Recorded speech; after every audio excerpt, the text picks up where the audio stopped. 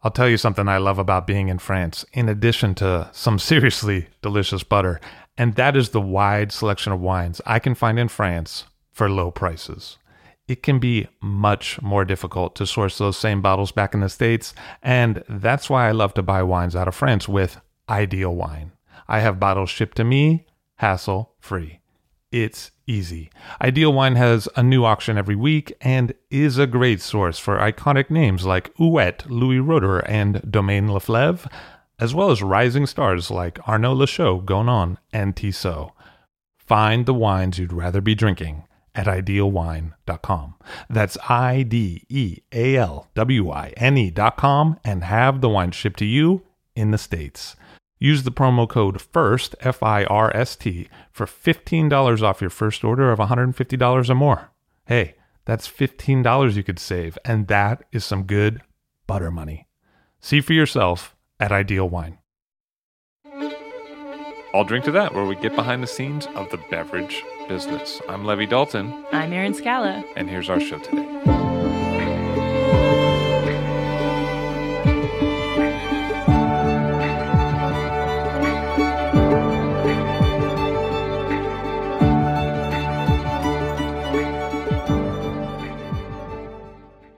Lodovico Antinori, the co-founder of Tenuta de Bizerno in the Maremma, and also the original founder of Ornellaia in Bulgari. Hello, sir. How are you?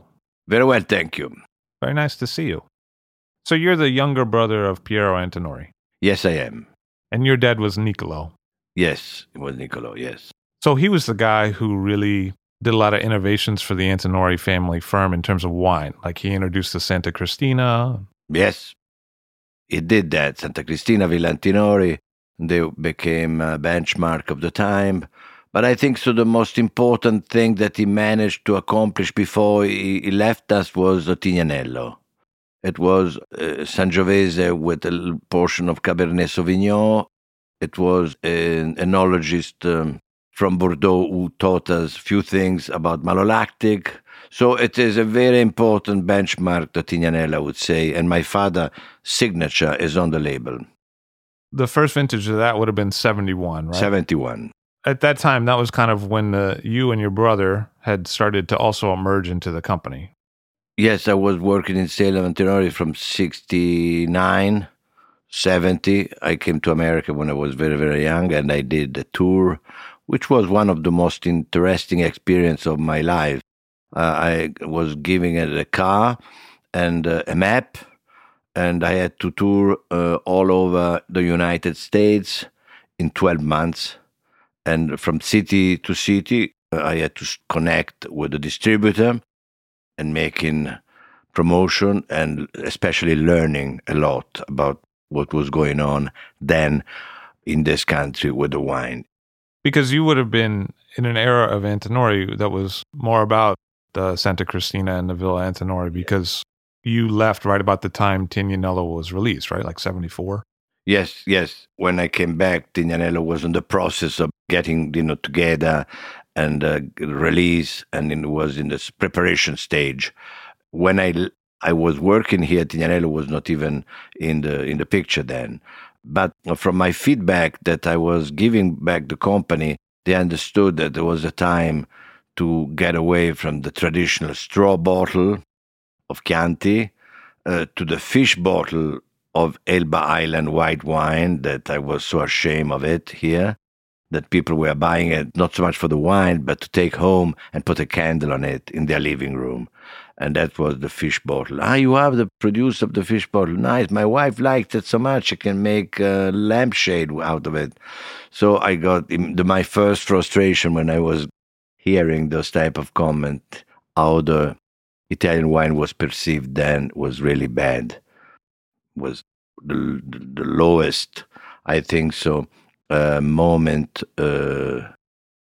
I came from Europe and I had self-confidence representing a wine family with an history and recognition.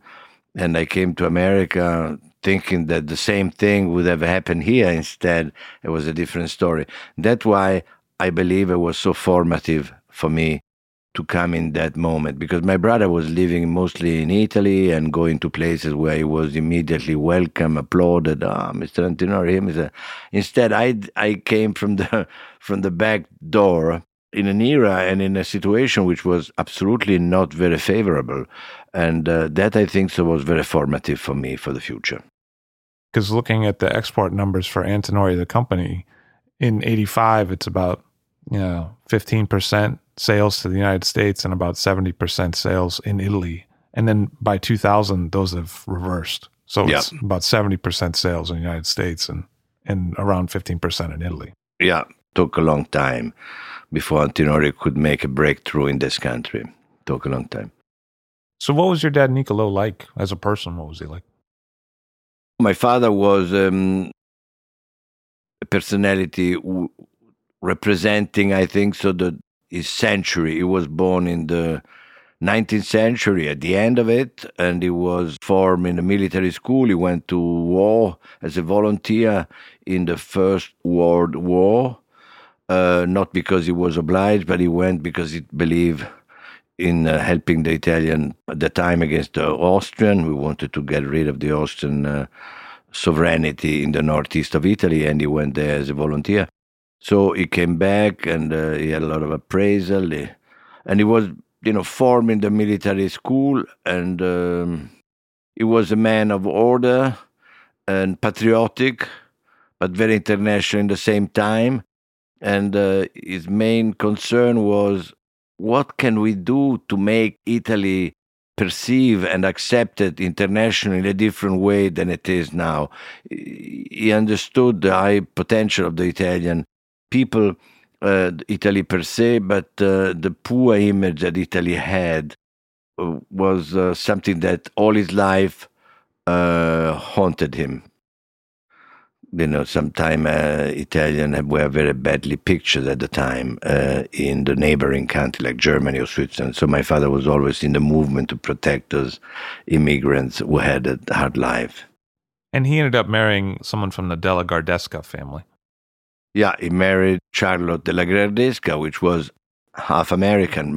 The mother was American, the father was della Gardesca, which is a large land-owning family of the coastal area. There were German soldiers of fortune who came to Italy in the year 1000, I think so. They were also mentioned in Dante Alighieri, Inferno.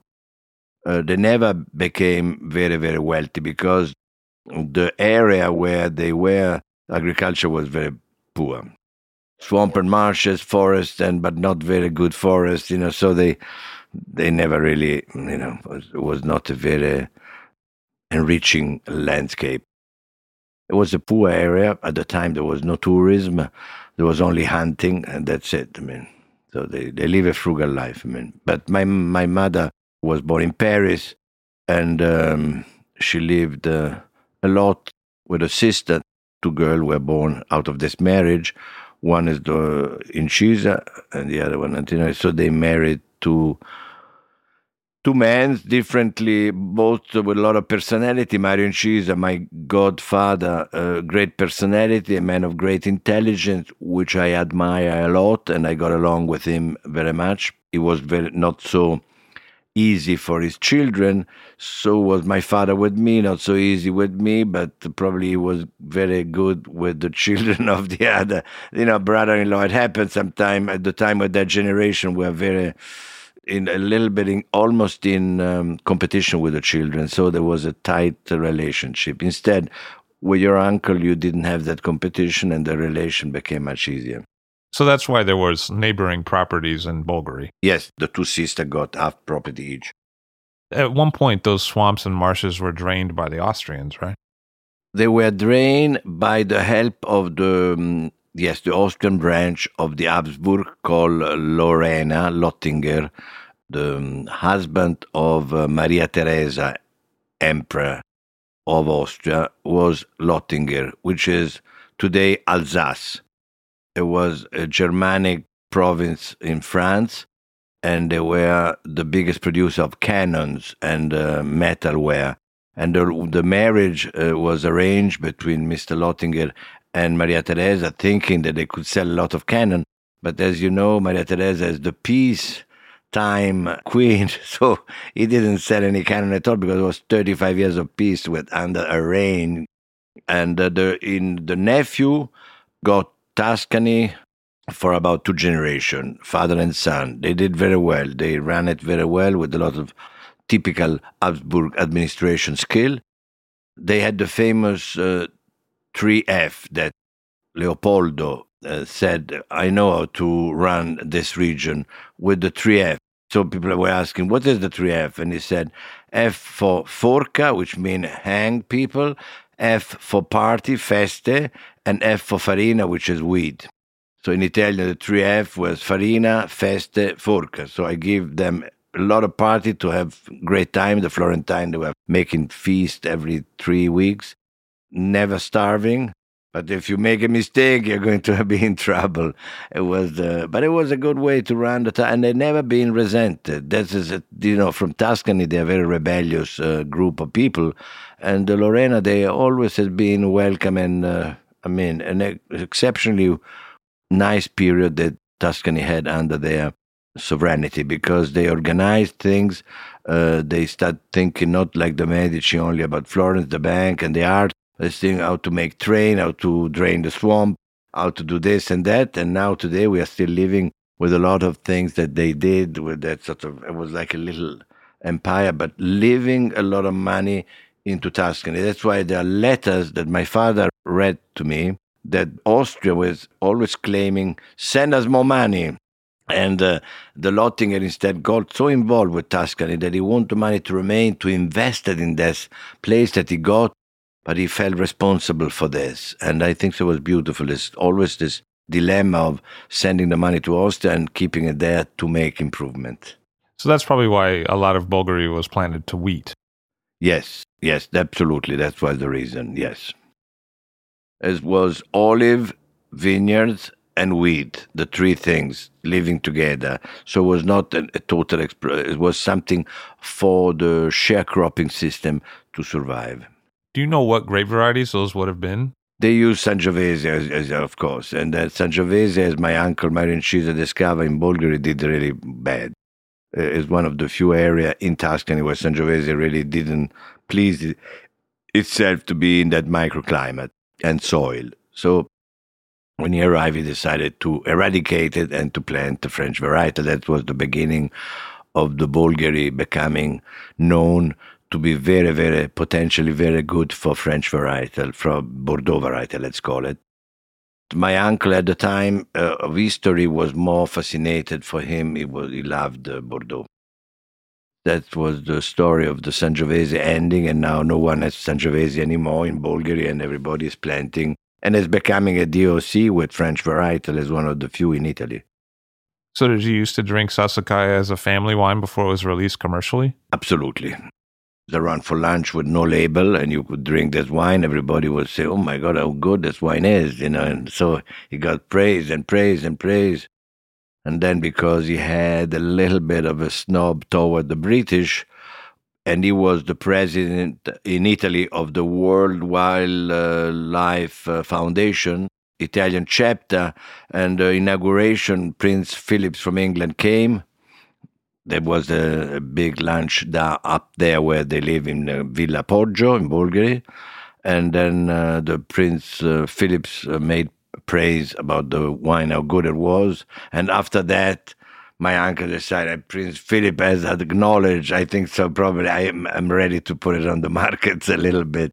So the stories say that was the moment that he decided, he was convinced to commercialize a little bit of his private reserve. So what happens for you in the mid-70s? It was one of probably the period of my life which was, let's say, with less responsibility and task. I was in between two periods of my life, and I did the cinematography, a little bit of traveling around. I did photography, little journalism. I did, those type of experience on the side to test myself, my limit. And then while I was in California, I also visit, obviously, the wine area, which I like very much, the approach, the way that they approached the wine industry there, the way that it was so open and relaxed and happy and casual and not as austere as in Palazzo Antinori. So I liked it very much, and I got an inspiration to one day I want to do something with that spirit and not the austere, boring clothes like I was raised in that type of. The wine was an element that I like enormously in various forms: taste, production, sale, marketing, in many form. It was fascinating me, and I experienced many form of the wine, studying new varietal. Nothing special today. I mean, a lot of people are doing what I was doing, but at my time there were not very many. I was one of the unique in Italy to be so open to visit area around the world. So the 70s were for me like a learning period of then being able to decide with the help of Andrei Chelychev, an American winemaker, Russian, but American professionally. He really achieved his results in California. He is the one who really pushed me to stay in Bulgaria and to develop this project of Ornellaia, which was an incredible success story. I mean, I'm very proud to have made it. I'm a little bit more sad to have sold it, but I'm proud to have made it. And I still today, I can see Masseto, especially the position that he has reached internationally with the wine collectors. It's amazing how Masseto has a place of his own and is not even perceived as an Italian wine, but people buy it like it would be an extension of a French Pomerol because it costs almost like a top Pomerol wine these days, Masseto. So when I planted in those 20 acres of clay, there is always an objective they wanted to try to copy, to emulate. And Petrus was the emulation, obviously, because I was making pure Merlot. So what else could have been, of a target better than a Petrus? So the creation part, I'm a creative person, not a businessman. So I did my portion of creation, creating the Masseto, which I think so for Italian wine industry is something even, although it doesn't have autochthonous varietal, it doesn't matter. It's an incredible product coming out of Maremma. So originally you were thinking about doing a project in Napa for a while, right? Not in Napa, in Central Coast. I had wine, which I love very much, and they were made in Paso Roble, California. And I thought that wine really was it was a Zinfandel but made by Chelychev, which I didn't know he was then. And the wine was a perfection that I never forget. The taste of that wine was extraordinary. So I said, if this wine can come from an area, let's go and see the area and let's meet the winemaker. So I went to the area. I remember very well, it was Hoffman Mountain Ranch. Hoffman was the owner. He was a surgeon of a heart from Los Angeles who bought that estate as a hobby, hired Chelychev to take care of his winery, and then they produced a Zinfandel, which I never had since anything similar, as elegant and taste. It tastes more like a Medoc than a Zinfandel from California. And therefore, I wanted to meet Andrei Chelychev, and I did, and our friendship started from that moment. What was he like as a person? He was extraordinary as a person, extraordinary, humanistic, hyper cultivated, intelligent, open, and incredible knowledge of nature in general, not only the wine, but he taught me about the birds, about the trees, about a lot of things. It was a great friend, an older man, because he has the age of my father, but he became a friend and a tutor for me. He's big. I learned a lot from him. So you see, I was academically, I had never been a great student, but I had been lucky to have been able to do this experience in America, traveling and learning a lot of human things, because when you travel in a country like that in the 70s, you can imagine how many experiences I went through, good or bad. And then this long affiliation with Andrei Chelychev, which lasted from 82 to 90. So almost a decade that I was working for him, and he was already retiring in America, so he had time. He was spending a month and a half, the month of May, he was spending in Italy in my house with the wife, and we traveled together. We went to see Venice. I took him to a wine area that he never in his life even heard about it, the Friuli and things like that. So we did a lot of incredible trip, and people all accepted him, opened their cellar, opened their house, giving an incredible welcoming, because he was such a warm personality and very humble, because he could have been, first of all, he never thought about the money, because if he had more of an American mentality, he could have become a millionaire with the position he had. Instead, he died poor, because he never really cared about accumulation of money. He just cared about making something beautiful, and he was, because he's the one who really created the Napa wine culture in a way with the Beaulieu vineyards. And he encouraged you to go back and plant in Bulgari. Yeah, he said, "Stay here, young man. You have an El Dorado here." I remember that phrase.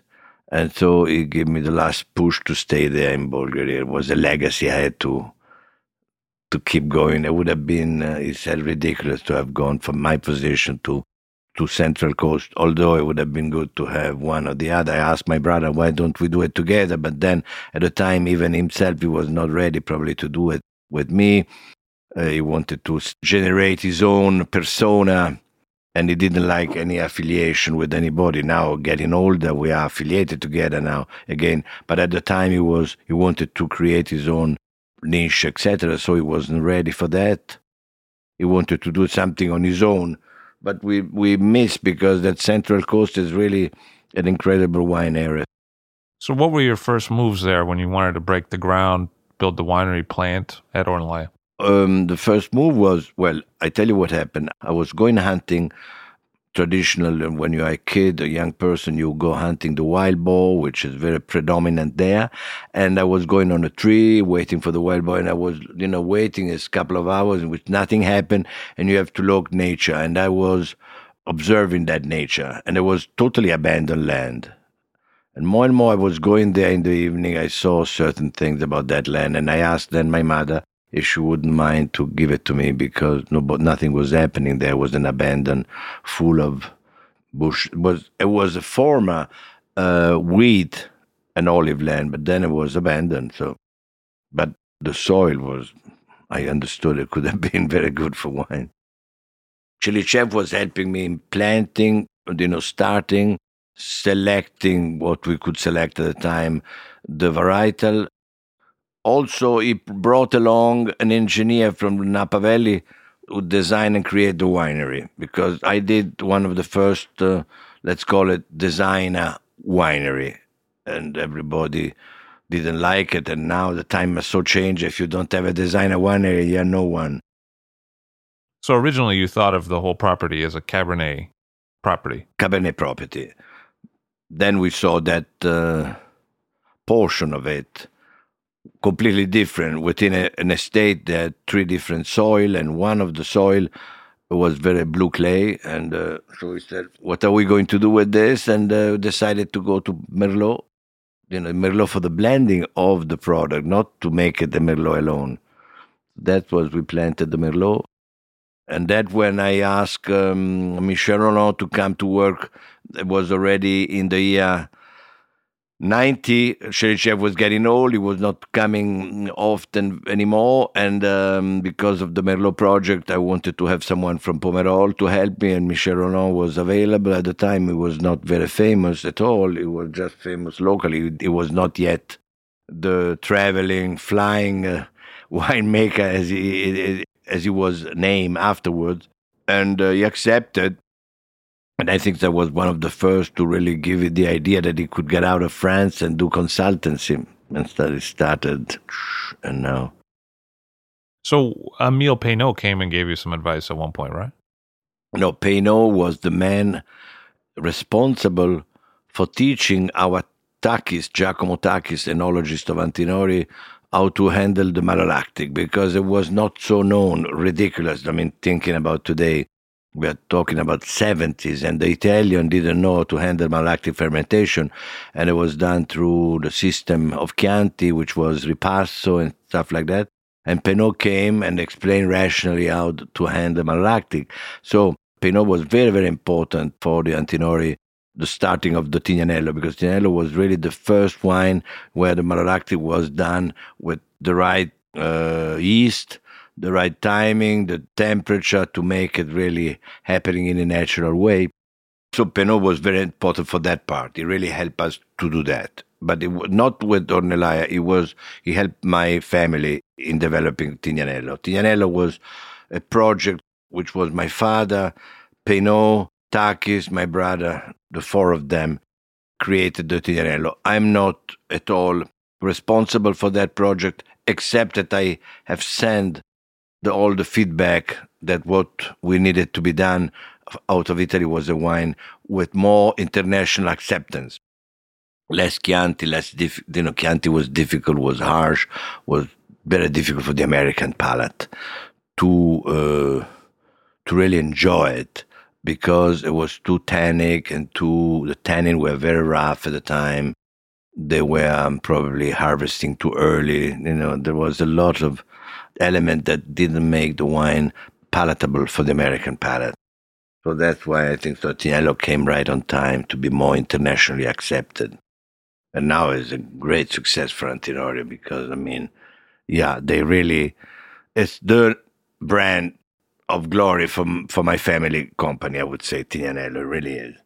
So what was Giacomo Takis like in the 70s and 80s as a person? He was more than an enologist. He was nicknamed the architect because he was managing to get wine from various areas and putting them together to create the Villa Antinori, Santa Cristina. It was not wine who came from our estate only. They had to be purchased in various areas, and that was really specialty. The architect meant that you had to put many areas together. The law were different. You could do things that you cannot do today. And so the possibility to go and purchase grape from various geographical areas was allowed. And he was the master blender, let's call it. It was his genius because he always kept a style in his mind. So he wanted to remain Chianti, but with the help of other area and blending in a way that Chianti was not non-recognizable. It was a privé, but made it much more round and much more and less tannic. So he was very good for that. Giacomo Takis was extraordinary for that. He had an incredible sense of blending. So your first winemaker at Ornellaia was Tibor Gall? No, the first winemaker at Ornellaia was a man called Staderini. He was a student from the University of Agriculture of Florence. He was the preferred student of the dean, and he recommended to hire him. He was a very good person, but a little bit too eccentric and not very practical. So he was more of a professor type than a practical man. I think so the history of Ornellaia is a history of people, and each one brought his own share of talent, competence, and quality. And so I would say not one was outstanding. Each one was the right person at the right time, I would say. So Staderini was really at the beginning when we were still plowing, to put the planting and everything was starting. And then Tibor Gall came along, and that also was through hunting. I went to Hungary hunting. I tasted the wine in one of the Eger wine. It's a cooperative. But he was very, very gifted for the white wine, the Riesling and all those wine, because when I tasted the wine, and there were 4 winemakers, and I always say, who did that? And also the hand was raised, and it was Tibor. He was the youngest, but he certainly had a knack for the white wine. And so I wanted to innovate, to give to Italy wine world with the same people all the time, that they were working everywhere. There were 5 names. I said, I want to try and bring someone from Hungary. He seemed to be intelligent. Why not? And he was, and he came. He learned Italian very quick. He brought the family. And he did a good job, especially on the white wine. We had a white wine called Poggio alle Gazze, Sauvignon Blanc, and it was extraordinary for the white wine because it was quick, needed timing and sensibility. He was not a patient person, so he was not so good for the red, where you need to do also all the so growing stage of a year in the barrique. You have to check them, and he was for the red. He didn't have patient enough, so the red were not his forte. Although we made some good Ornellaia, but probably the better came later. Than when he left, there was a man called Giovannini that no one has heard about it, because Tibor was a great self promoter. He was coming to America, making, because he was always thinking in two different ways. He was thinking about what he was doing, and at the same time to do something on his own. So wherever he was there, he was distracted, and he did to make money. He was buying used equipment, of course, for winery and for viticulturists in Italy, and he was selling it to Hungary. He did a business of that to raise capital and to eventually to form his own winery, which he did later on. So in his mind, it was always dual. A little part was there, and a little bigger part was at home. And I felt that more and more in the later years, so we got a little bit of falling off for that reason. And I hired Giovannini, was a young enologist from Trento. He was the opposite of Tibor, very, very careful and meticulous, and very soft-spoken, very shy. No one ever heard of him. You have probably never heard of Giovannini. No journalists have never reported about him, but he has the one who made 97, 98, 99 Ornellaia, which are probably the best of my era, those three wines. Giovannini was a man of order. It was Michel Roland giving order, and he was executing then. Tibor was Leo. Leo signed, Leo very, strong. I'm the best. So he didn't accept most of the advice that Roland was giving. He did on his own, and then he was leaving the place. Sometime the air conditioning broke. The temperature went haywire. We had problem with acidità volatile acidity, because it's all those things. But, they're part of the history. When we do vertical tasting, you recognize those things, but you have to go through a vertical tasting. Otherwise, the image is still high. I know I go around and people still ask me, and I see they have like a veneration for Tibor Gal, which is good. I'm happy because he's not here with us anymore. I'm very happy that he had such a reputation, and I have to say, Ornellaia, give it to him. So I'm very happy about that he's still recognized as a great man. He was a capable person, for sure. But who made the 88? Because I really like the 88. The 88 was made by Cherichev, 88. Yeah. Because it's a classic tannin profile that shifts a little bit. The tannins change later by the 90s. The tannin profile changed by the 90s. They became a little bit, we harvested a bit later, we changed that profile because of that. So a little more alcoholic, but more the tannin were more, Roland style. So for me, I mean, it would have been an amazing time to be in charge of Ornellaia because it really took off, internationally. Yes, with the respect, and there was a real sense that it was one of the top, with Sassicaia, with Tignanello, Ornellaia, and people had their own order for those three wines. Yeah. But I feel like that was the holy trio, right? Yes, you're right, absolutely. When did you first start to realize that it was going to work out like that? Because I think a lot of people made a Super Tuscan subsequently and weren't as successful. After 95, I realized that really it was a movement to create it. The Masseto took a little bit longer, but when it did, it exploded. But it took a little bit longer because people wanted to have a blended wine at first rather than to have a single varietal. They were not used in Italy. And also, the Masseto was more appreciated outside of Italy at first than Italy itself. So it was more, country outside of Italy, they became in love with the Masseto. One of the promoters of Masseto was a gentleman from Bulgaria, from Sofia in Bulgaria. Can you imagine? At the time was just off the communist. And he was so in love with the Masseto that wherever him and a friend were going to Vienna or to Munich to restaurant, they were screaming and, a little bit vulgar, said, "You have Masseto here?" "Well, no, really." "Okay, goodbye. Have it, otherwise we don't come back." And they were screaming like that, for every time they were going from to do business in those two cities. they were like making a big noise, and the people start to have this name. They start to be curious, and then the restaurateur was starting to inquire, and then they bought it. So I have to thank those two guys from Sofia, because they certainly launched it in Vienna and Munich for sure, because the local never heard about it, and they heard it from this, because they were like more free mentally in those countries. They were new money. They made it after the communists. They didn't have all those sort of background of French and this and that. They wanted to have something simple that they like it and they could remember, and they could show it to their friends. And Masseto fit exactly that taste and that segment. That was the wine of their choice. It's funny. Because in the 90s, I remember Super Tuscans being talked about as like a revolution in the market. People talked about it like it was a revolutionary thing.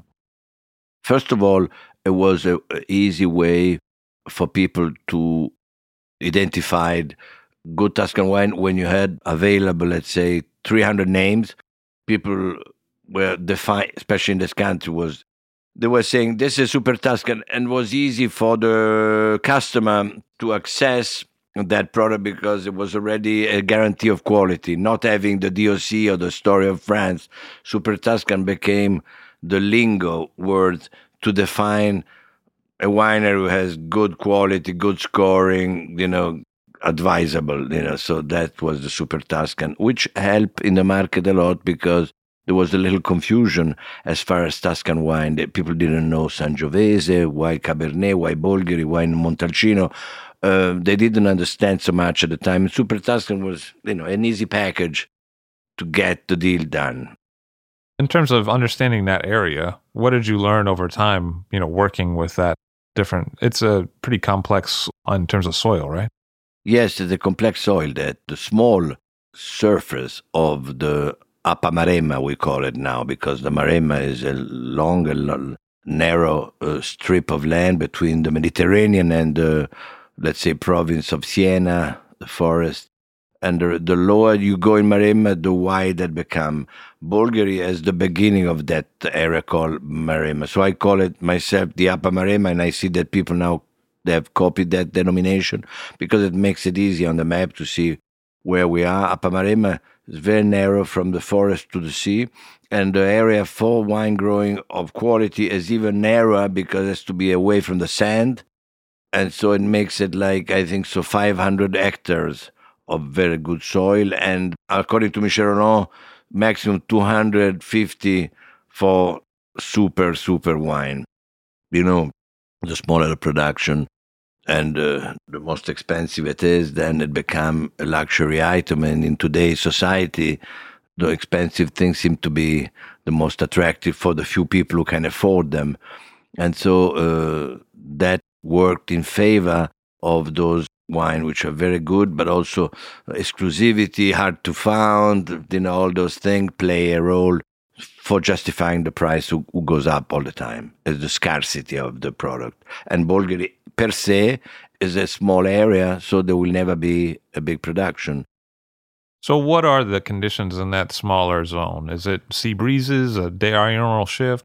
Very good question. The condition, I think, so they are the type of soil, which was alluvionale, it was volcanic at one point, and there's a lot of mineral in it, and it is like a mosaic. So you have an area with more percentage of probably of clay, another percentage of calcium, other percentage of conglomerato di Bolgheri, which is a stone, which is rich of mineral. And then the lower you go, this concentration of soil disappeared because there is the sand is prevailing. So we have to create the stop wine. You have to be on this sort of mix, a geological mix. In Bulgaria, within one estate over there, you can have 5 or 6 different types of soil, which that makes it fascinating, I think. So it's the secret of that complexity, create layer, which is characteristic of that. But now, for instance, to tell you the truth, from Ornellaia to Biserno, which is not very far away in crow flight, there is a difference in soil, not terrific, a little bit, but it's mostly what we have selected as rootstock and planting that makes the style different. So the base is good and could be similar, but it's important what you plant in that soil to extract different type of variation in flavor. Ornellaia as a taste, I could taste the blind, I recognize it immediately. It represents that period, that sort of mix of planted in that location. Biserno represents the soil in common, but completely different rootstock and different planting method and different planting selection as well. Ornellaia, we had 3 different rootstock, and in Biserno probably have 15. So we became much more specialized to try to match each of these complicated mosaic, let's call it, difference, to try to match the right rootstock for each one of them. That's a big work that went into Biserno. Are some of those soil groupings more acidic than others? Like, is the pH? pH, the various, quite a bit. Of course, near the lime is more high the pH. Down in the low elevation, we have higher pH. In the high elevation, because of drainage of the water has washed it off, we have different elements. The pH is a big forte in Bulgari, because the pH offset the sensory feeling of high alcohol. Because when you drink a wine who has 14%, it's disturbing. But if you have a good pH, you don't feel it if the temperature is correct, the serving temperature. You don't feel it that 14, you feel that you are drinking a 12 to 13 degree wine. And this is the secret, is the pH, which offset the alcoholic sensory. That you drink Spanish wine, which are 14 as well, you immediately feel the alcoholic element in those wine. And the Bulgari have this secret that Michel Renaud said, my God, it's so rare to have that equilibrium that makes the wine, if you drink it in the summertime with not at the cool temperature, and it's 23 the centigrade, then you feel the alcoholic element then. But if you're serving it at 18 centigrade like we do, you don't feel it at all because of the pH, the acidity. The acidity also is very good for longevity beside the tannin. So if I were to look at a vintage chart for Bulgari and kind of that zone that you were talking about, what are the vintages that really stand out in your mind, either because they were really great or because they were really challenging? It's funny thing. This is just a stupid answer I give you, but it's a funny coincidence. The 7 in Bulgari are never wrong. Instead, if I go back to 87, 97, 2007, and now we have 2017, which was such a dramatic vintage. Everybody was, oh my God, what we're going to have a disaster, the most difficult of the century. Instead, the 2007, it's certainly 17, it will be probably 30% less of production, but the quality will be excellent. Because again, it's a 7, but this is like a funny thing that I tell as a tale. But so far, let's see now. In a month's time, I send you an email and tell you if I was right or wrong about the 2017. If quality-wise, we could put it on the league of the other 7. But the good vintages beside this is definitely starting from the 80, 87, 88, then 95, 97, 98, and then 2006, 7, 8, 11, 13, so far they have been outstanding. And I think so also 15 and 16. No off is the 14. So in the late 90s, Ornellaia is doing quite well in the market, and the wines are pretty good. Yes, right? yes. And you decided to sell the winery. And why did you decide to do that? Well, that was a little bit moment. It's a question that I've been asked over and over by a lot of people, and I even, to myself, really I don't have a true logical, rational answer to that. Is one of those mistakes that you make in life that you regret. In a way, I regret profoundly. In another way, I think that my destiny, my fate, being a creative person was... for the money point of view, if I had Ornellaia today, I would be a very rich man. Instead, reinvesting in this project takes a long time. Wine is, as you know, very difficult before it gives you some. So it was draining a lot of money, that this Biserno project. So money-wise, I made definitely a mistake. But because my fate is to be creative, I think so from the creative point of view, I'm much more happy to have done Biserno than to have kept Ornellaia, because I already had experienced all the major award or satisfaction that you could get in such a short time. I had them. It would have been difficult for me to do anything better than I already did.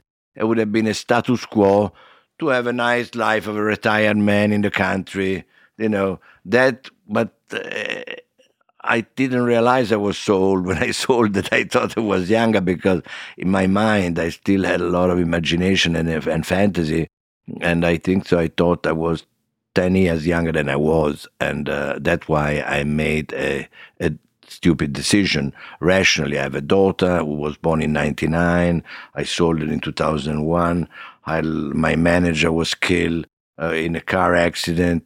I had a lot of situation making it heavy, and and that's a lot. Probably advisor who thought, let's push it to that direction. We can make money out of it. And I was a little bit naive. I didn't realize how people are greedy, and so it's a combination of stuff. It was my fate. Still people think I'm crazy to have done it, and probably I am a little bit.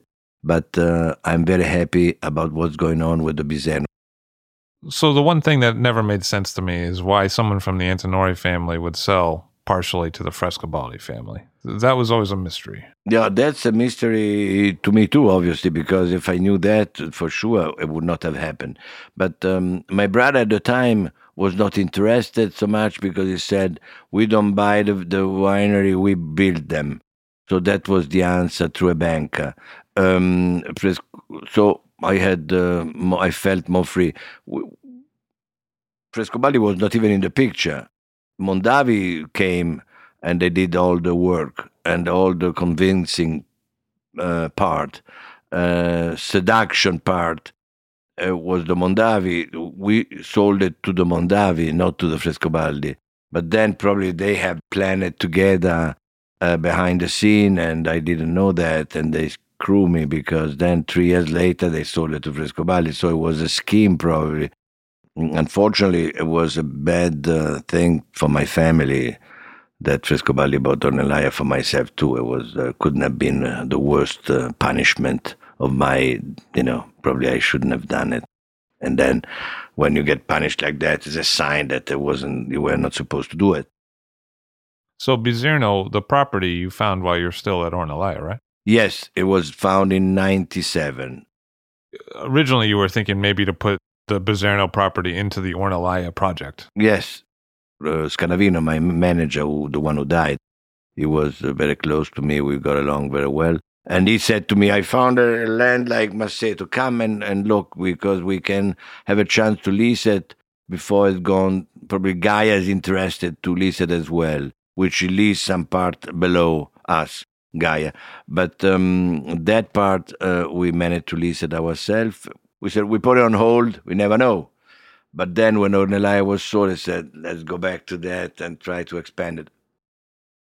So did you think for a while that you might leave the wine field? Like after you sold Ornellaia? No. I wasn't ready for that at all.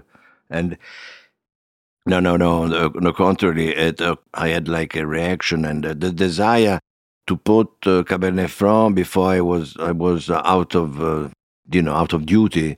Was an obsession for me to try to plant extensively. I was not the only one, because Le Macchiole has done it. Also a man called Duemani, with Mr. Datoma, a few other that have done that, but in a smaller scale and not so. So I wanted to do it as well. If 3 people are doing it and they are successful. You decided with Biserno to really, along with Merlot and Cabernet Sauvignon that you'd worked with before, to really make an effort to plant a lot of Cabernet Franc and Petit Verdot. Petit Verdot, yes. That's exactly what is the difference between this and the other project that I was involved before. And why did you make that choice? There's actually a role, I have to say, I have to owe Mondavi, the younger Mondavi, Tim, which is a very nice fellow. I like him and I respect him a lot. When he was coming at the time of their purchasing, we were walking to the vineyard talking about agriculture, quality, soil, air, climate. And he was always telling me, of course, he was grown up with the Cabernet Sauvignon in his gene.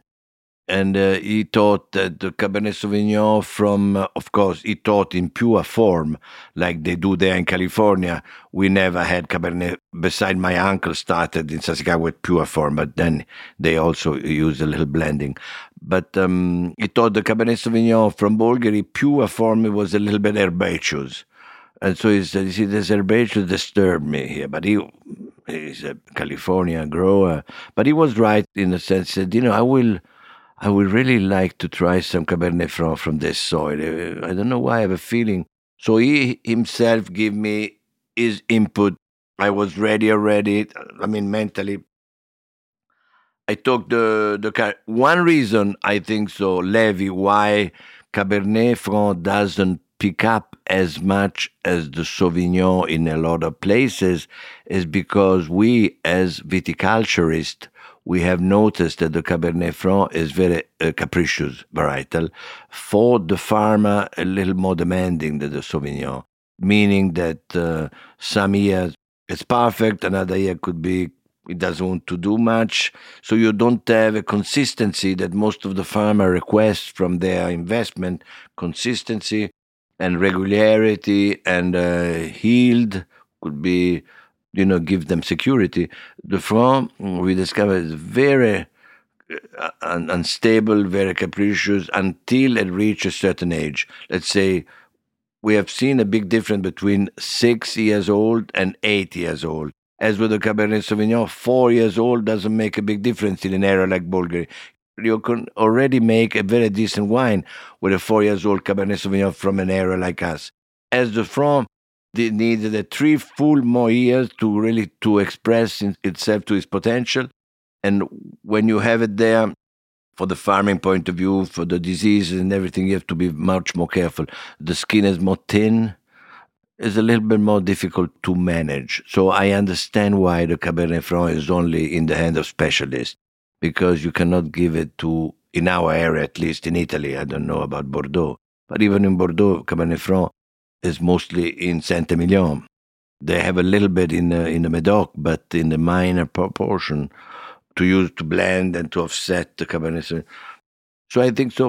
It will never be, big like Cabernet Sauvignon, Chardonnay. All over the world, they plant those two varieties. Cabernet Franc will always be in minor quantity by maniac, winemaker, and viticulturist. The one who really want to reach something they have in their mind. But the standard person will not approach it because it's too difficult. But I mean, I feel that way even more about Petit Verdot. Petit Verdot, yes, of course, it is. But a strange Petit Verdot in Bulgaria does so well, I'm amazed. Even we planted in some area where we didn't know. So, the leftover corners that you don't plant anything of high expectation. Let's plant Petit Verdot down there. We will see. We don't expect much from it anyhow. But it does pretty good even in those areas, the corners, in the little edges. We put it in all those places. And beside, in some vintages, it can have a problem with the skin also, Petit Verdot, but we have been very, very astounded by the result, because the point why the Petit Verdot is giving so much joy for us is that we harvest when it's fully matured. As in Bordeaux, they always harvest before the fuel maturity. Pontarlier from Chateau Margaux was telling me, a great believer of Petit Verdot, a person who has insisted with me to plant it. He died, unfortunately, but he always told me, we use it for color and for longevity because it gives a certain extraction that the blend needs it in Margaux to give long period and also color to make a darker color. Now, in Bulgaria, we don't use it for those the same reason that they use there. We use it to add an element of exotic taste to it. So there's different purpose to the same varietal. Over there, it's used for one thing, and we use it for a different purpose. So you make the three reds, the Bizerno, the Alpino, and then the Ludovico in some vintages. We have two estates now. We have Tenuta di Bizerno, who makes Il Pino di Bizerno, Bizerno and Lodovico, three wines from the estate of 45 hectares. Then we have Tenuta Campo di Sasso, which is on the lower area, a little more sandy, probably less extraordinary terroir, but still good exposure. And we make a wine called Insolio del Cinghiale. Did you know that you were going to make the Ludovico from the No, beginning? we didn't know that. No, it was a bit like Masseto. We have this Bellaria, which was bordering with Ornellaia, because the commune of Bolgheri ends and the Bibona commune start, like Saint-Emilion and Pomerol, so to speak. And we have probably, according to Michelin, the best cru is called Bellaria, which means good air, which is has two sides, one south and one north. The south was used and leased by Ornellaia, my days, and it's probably create the best quality grapes that Ornellaia use in the blend. And we have leased the northern exposure, and the first name was Vigna a Nord, because we thought with the warming, warming sign that we had constantly quite a bit. So I started planting at the north that would protect it from the overexposing. And it did well because it got the sun regardless in the afternoon. But it was planted Cabernet Franc and Merlot in that plot. And I mean, the results of those two things, combination, I used it at first. In some vintages, we used a little bit of Merlot also, in Lodovico, very minor part. Some vintage, not at all. But Michel Roland, which is involved, but with a lot of control of myself, because he wanted to Parkerize too much. So I said, no, Lodovico will be different style. It will be a style of what I think it will be the style of the future, because Parker represents the style of the past. Now, as we are going more lean, etc., etc. So the less Merlot, the less you have that. So I try to reduce it as much as possible, the Merlot. But in some vintages, it's good to have it. It makes the wine more. In 2008, we have like 15% of Merlot, the highest percentage in Lodovico never been done. And the people liked it very much. So commercially, the Merlot always is a selling point. I mean, it makes it easier for a lot of drinker. But I try to stay in my way that I set it up. And it might be less commercial, but people who of taste, they like it regardless very much. So what's it like working with your brother this time? Because really, you didn't work together before. No, we didn't, and I'm very happy. I think so. I'm very happy to do it this time because he is extraordinarily advisor and capable financial person.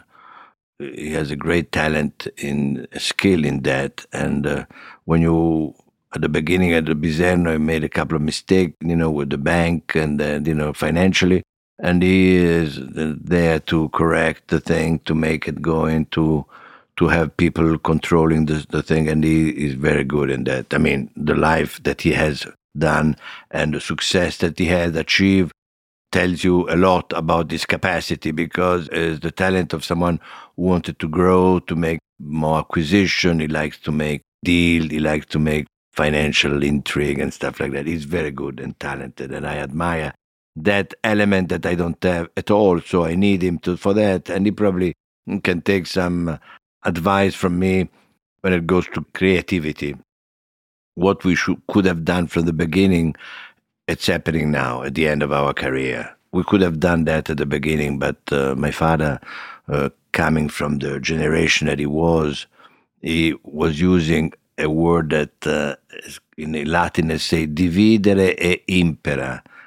You know what that means. And so I think so he has used that because he didn't want the younger generation to be too close. It would have probably reduced his power. And they wanted to be in control until the end. So they wanted to create rivalry instead of union. That was the mentality of that generation. Unfortunately, they fucked up various family with that system, and so now we are paying the consequences. By the end of our days, we say, okay, let's we have proved, we have done. Let's get something together. You can do this, I can do that. Let's put the forces together, and so I think so. It works up well. What do you tell your daughter is important in life? I mean, when you talk to her, what do you tell her? What I tell her is that don't feel obliged to follow what has been done before you. Don't feel the pressure about that. Uh, do whatever you like, but don't lose your time in stupidity. Try to concentrate in things that make sense. I'm not, asking for you to become a wine lady by all means, but if you like it, it will be there for you. So how do you see the role of your family in the history of Italian wine? I mean, now at this point of your career, when you think of Antinori and Italian wine, how do you see those two things? I see the Antinori being, as my father started, to be recognized in many countries. The story have gone on. My brother has done it even much more deep and more pronounced in the same philosophy of my father, to be a brand worldwide and to be recognized as probably not the cru, but a very serious company that you never get bad surprises. The quality is there. I think so. They have done for the history of Italian wine. Antinori has done certainly, and is a very important company for the Italian wine because they became more international. That's important to get away from the provinciality that Italy has suffering a lot. Provincialism, localismo, we call it. They have the problem in Italy, with localismo. And Antinori has one of the company who became more internationally and have the capacity to be, from Russia. And that's important. And then the Tignanello is definitely a very, very important benchmark in the Italian wine scenario. Tignanello, for me, is really the name of the game for the Antinori company. There is Solaia, there is Cervaro, but Tignanello is the brand. I can see it from Tokyo. I can see it in first class from Swissair. Some friend of mine flew in Swissair from class. They had it. You can see it in a restaurant in London, in a business meeting. Before it would have been a French Chateau second cru. Now they have Tignanello. So I've seen Tignanello really, I have an eyes for seeing things. And I tell you that Tignanello is really well positioned as a perception and very good. Tignanello is really the masterpiece of the whole, paintings. I think so. It's contemporary in a way. What Antinori is doing is making wine accessible with a good price and good drinkability, and easy to drink when they come on the market without waiting so long. And this is a format that pays off. At the end of his career, Lodovico Antinori has found a new beginning. Thank you very much for being here today. Thank you very much, Levi. Lodovico Antinori of Tenuta di Bizerno in the Upper Maremma of Tuscany in Italy. I'll Drink to That is hosted and produced by myself, Levi Dalton. Aaron Scala has contributed original pieces. Editorial assistance has been provided by Bill Kimsey. The show music was performed and composed by Rob Moose and Thomas Bartlett. Show artwork by Alicia Tenoyan. T-shirts, sweatshirts, coffee mugs, and so much more, including show stickers, notebooks, and even gift wrap, are available for sale if you check the show website, alldrinktothatpod.com. That's ILL drinktothatpod.com, which is the same place you'd go to sign up for our email list or to make one of the crucially important donations that help keep this show operating. You can donate from anywhere using PayPal or Stripe on the show website. Remember to hit subscribe or to follow this show in your favorite podcast app, please. That's super important to see every episode. And thank you for listening.